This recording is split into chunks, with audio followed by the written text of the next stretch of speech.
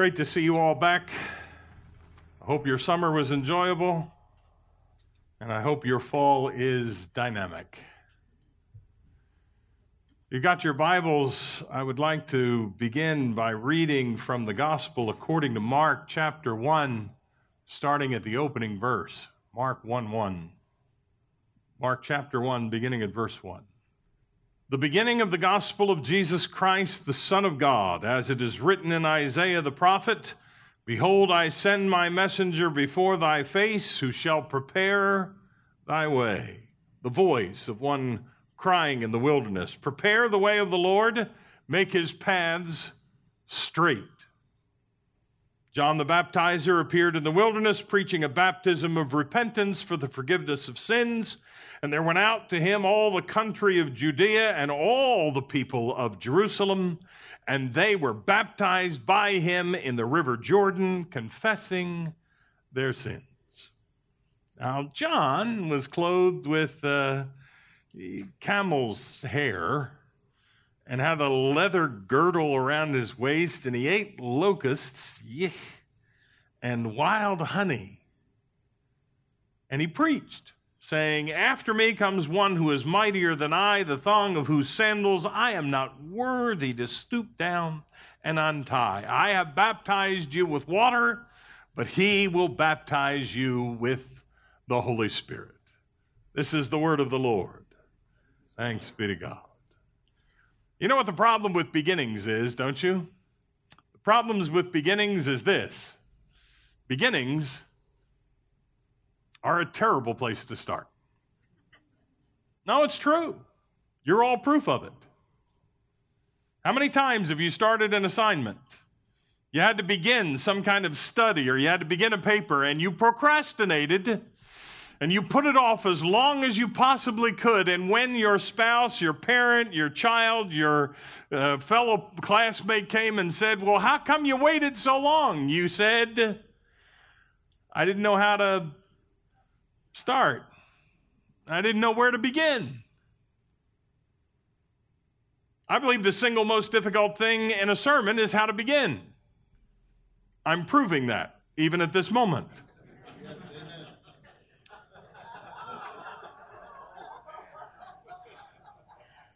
Oh. Beginnings are incredibly important, but they're hard. It's not an easy thing to master, how to begin a sermon. And why is it? Why are beginnings so difficult to master? It's simply this. Beginnings are a terrible place to start. And yet we have to start sermons somewhere, but beginnings are a terrible place. Look at Mark. Mark recognizes how difficult it is to start at a beginning. He's got the same problem. Look how he begins. The beginning of the gospel of Jesus Christ, the Son of God. Well, you say, well, that sounds good. It does sound good. The problem is the next 8 verses, he never mentions Jesus. So he says, let's start with the gospel of Jesus Christ, and then he doesn't talk about Jesus. That's a terrible way to begin. He goes through the Old Testament. He goes through John the Baptist. He tells what he ate. He tells what he wore. He kind of recaps his message. He spends 8 verses doing this, but he never talks about Jesus. How can you start the gospel of Jesus Christ and never talk about Jesus? Why? Simple. Beginnings are a terrible place to start. It's not just Mark that has this problem. All the gospel writers have the same problem. They don't know where to begin. Matthew begins with a genealogy. Now, there's some snappy reading.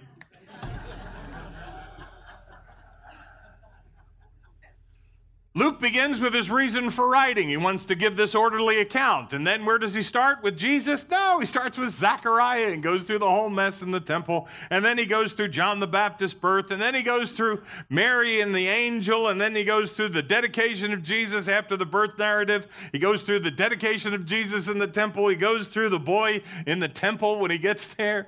And then finally, 4 chapters in, he begins the gospel of Jesus Christ. And John just admits his confusion from the very start. John just says, I have no idea to where to begin, so here we go. In the beginning was the Word. I'm just going to go back to creation because I don't know where to begin this story.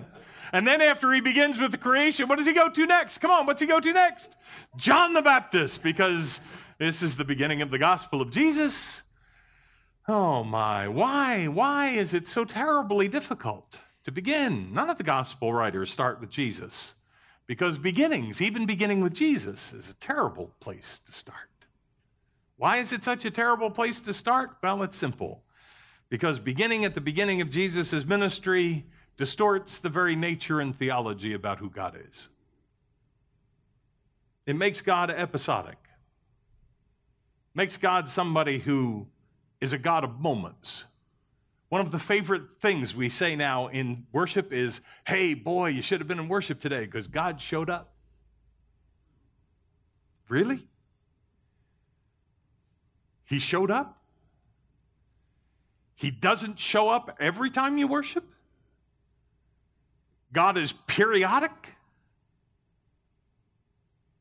I want to kick about invocation prayers. How many of you have prayed this invocation prayer?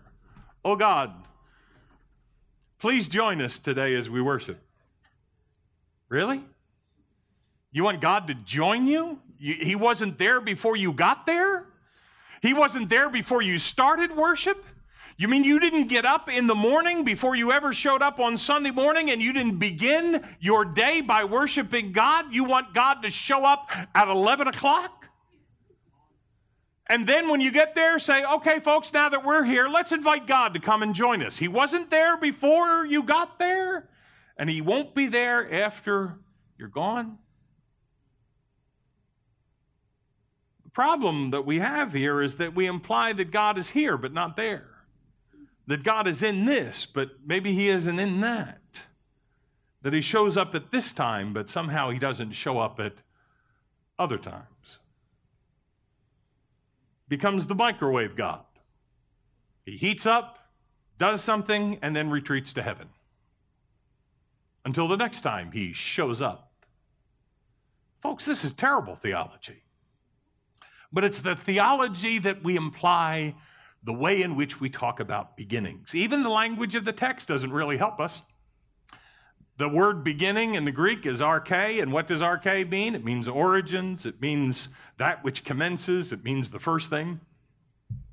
The problem is simply this, and Mark recognizes the problem, as all the other gospel writers seem to recognize, and that's simply this. What begins to happen now doesn't start with the beginning that we think it does. When we think God is beginning, the reality is that God has been doing. When we think God is starting, the truth is God has been active long before we think he started up. He recognizes this. Mark recognizes this because as soon as he says the beginning of the gospel of Jesus Christ, he then says, let me quote you Isaiah. Talking about the beginning of the gospel of Jesus Christ, let me talk to you about Isaiah. And he quotes Isaiah 40, chapter 40, verse 3, which, by the way, is something that Isaiah wrote, and I know dates are problematic, but that's like 700 years before Jesus ever arrived. He says, let me tell you about the beginning, and then he goes back 700 years? So you think this thing began when Jesus was born? You think this began when Jesus showed up? You think this began when John the Baptist showed up? Mark says, no. It began way back then. Isaiah knew this was going to happen. He recognized that God was beginning to do what he's doing now 700 years before he ever started doing what we think he's doing now. This is the reality of beginnings. The work of John the Baptist apparently goes back 700 years. Because God is always doing before we think he begins. He's always active before we think he's ready to start. Beginnings don't begin. They continue. They continue what God has already been doing. Today is not a beginning. It's the first chapel of the year. It's first day of classes. I get that. Some of you are starting your seminary journey. Welcome, you poor fools.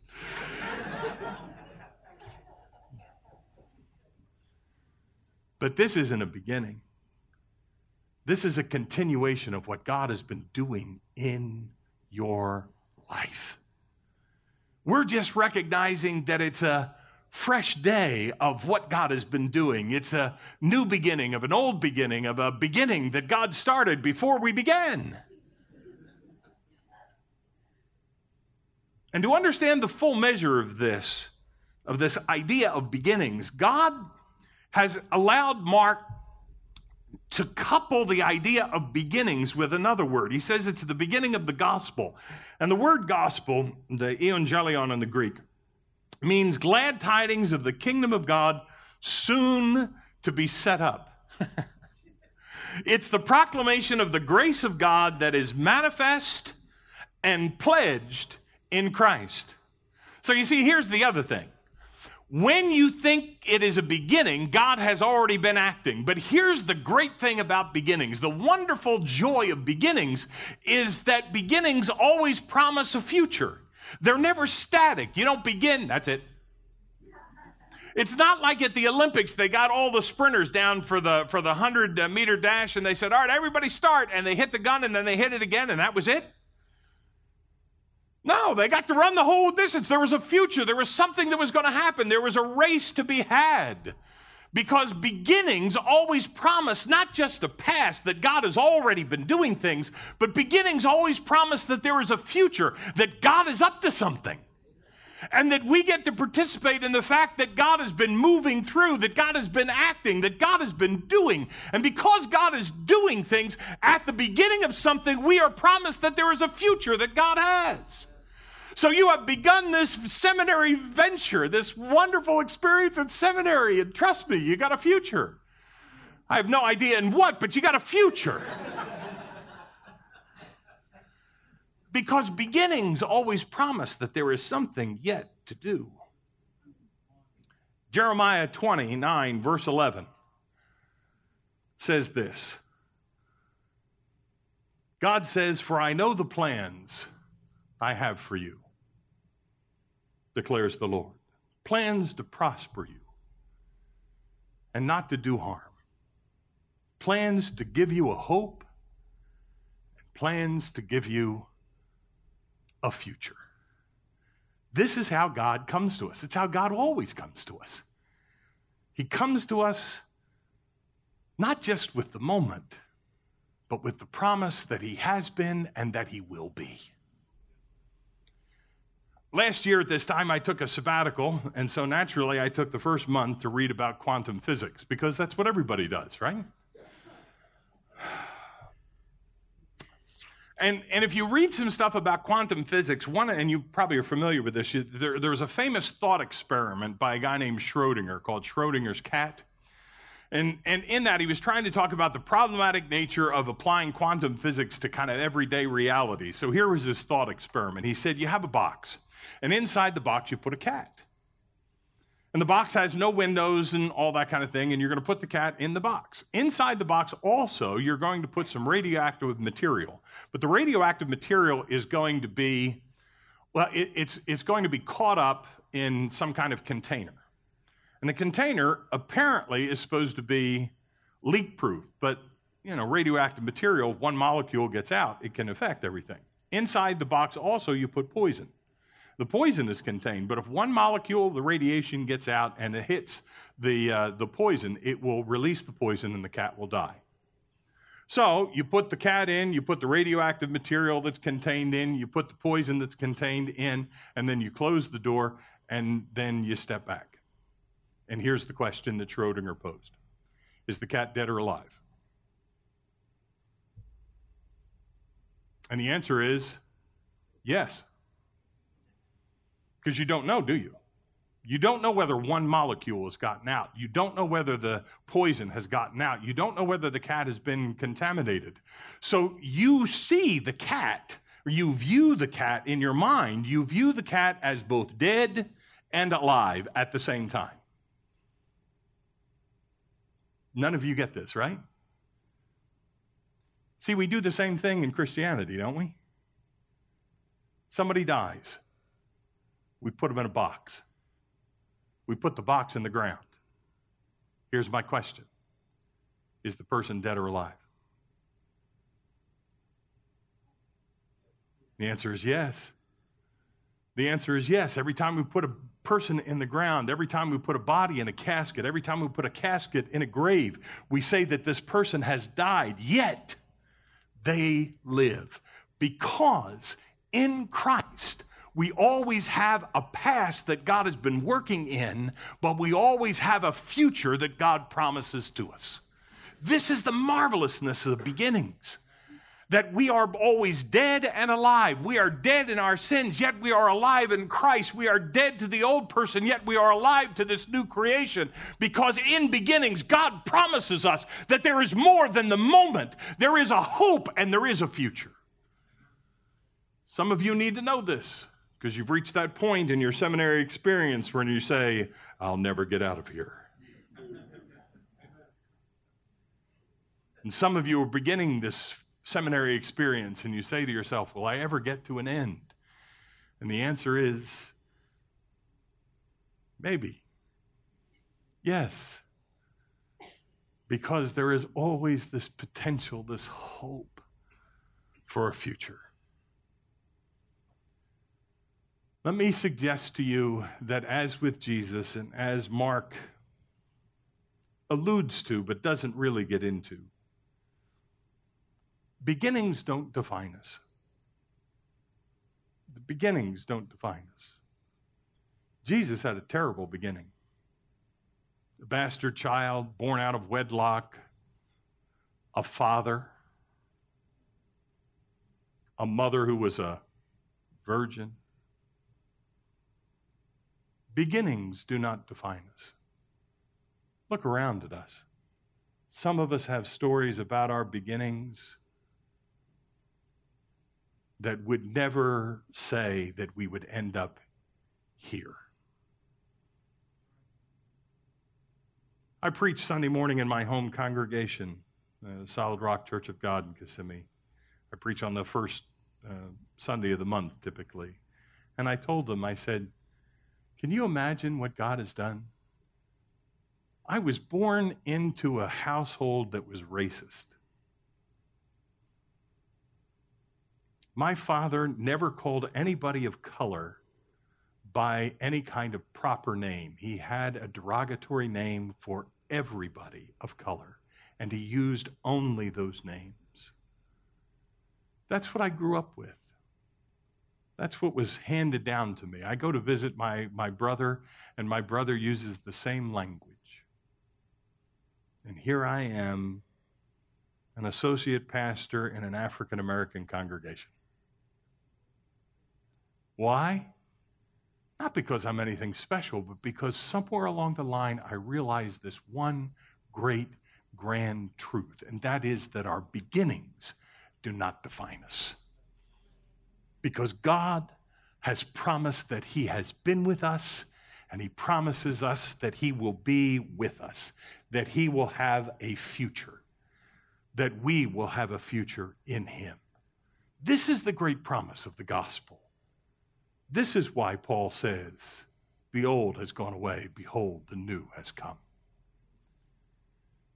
In Valladolid, Spain, the birthplace of Christopher Columbus, there is a statue to the great explorer. The statue is a globe. On top of the globe sits Columbus in a craft, a boat. That's the very front of the boat. The bow of the boat shows the waves are crashing in and lopping over it.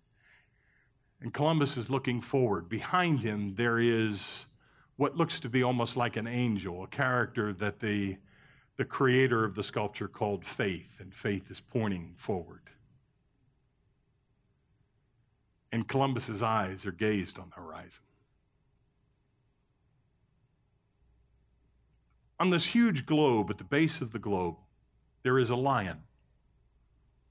The lion is up on its haunches. One of its paws against the world, the other paw active.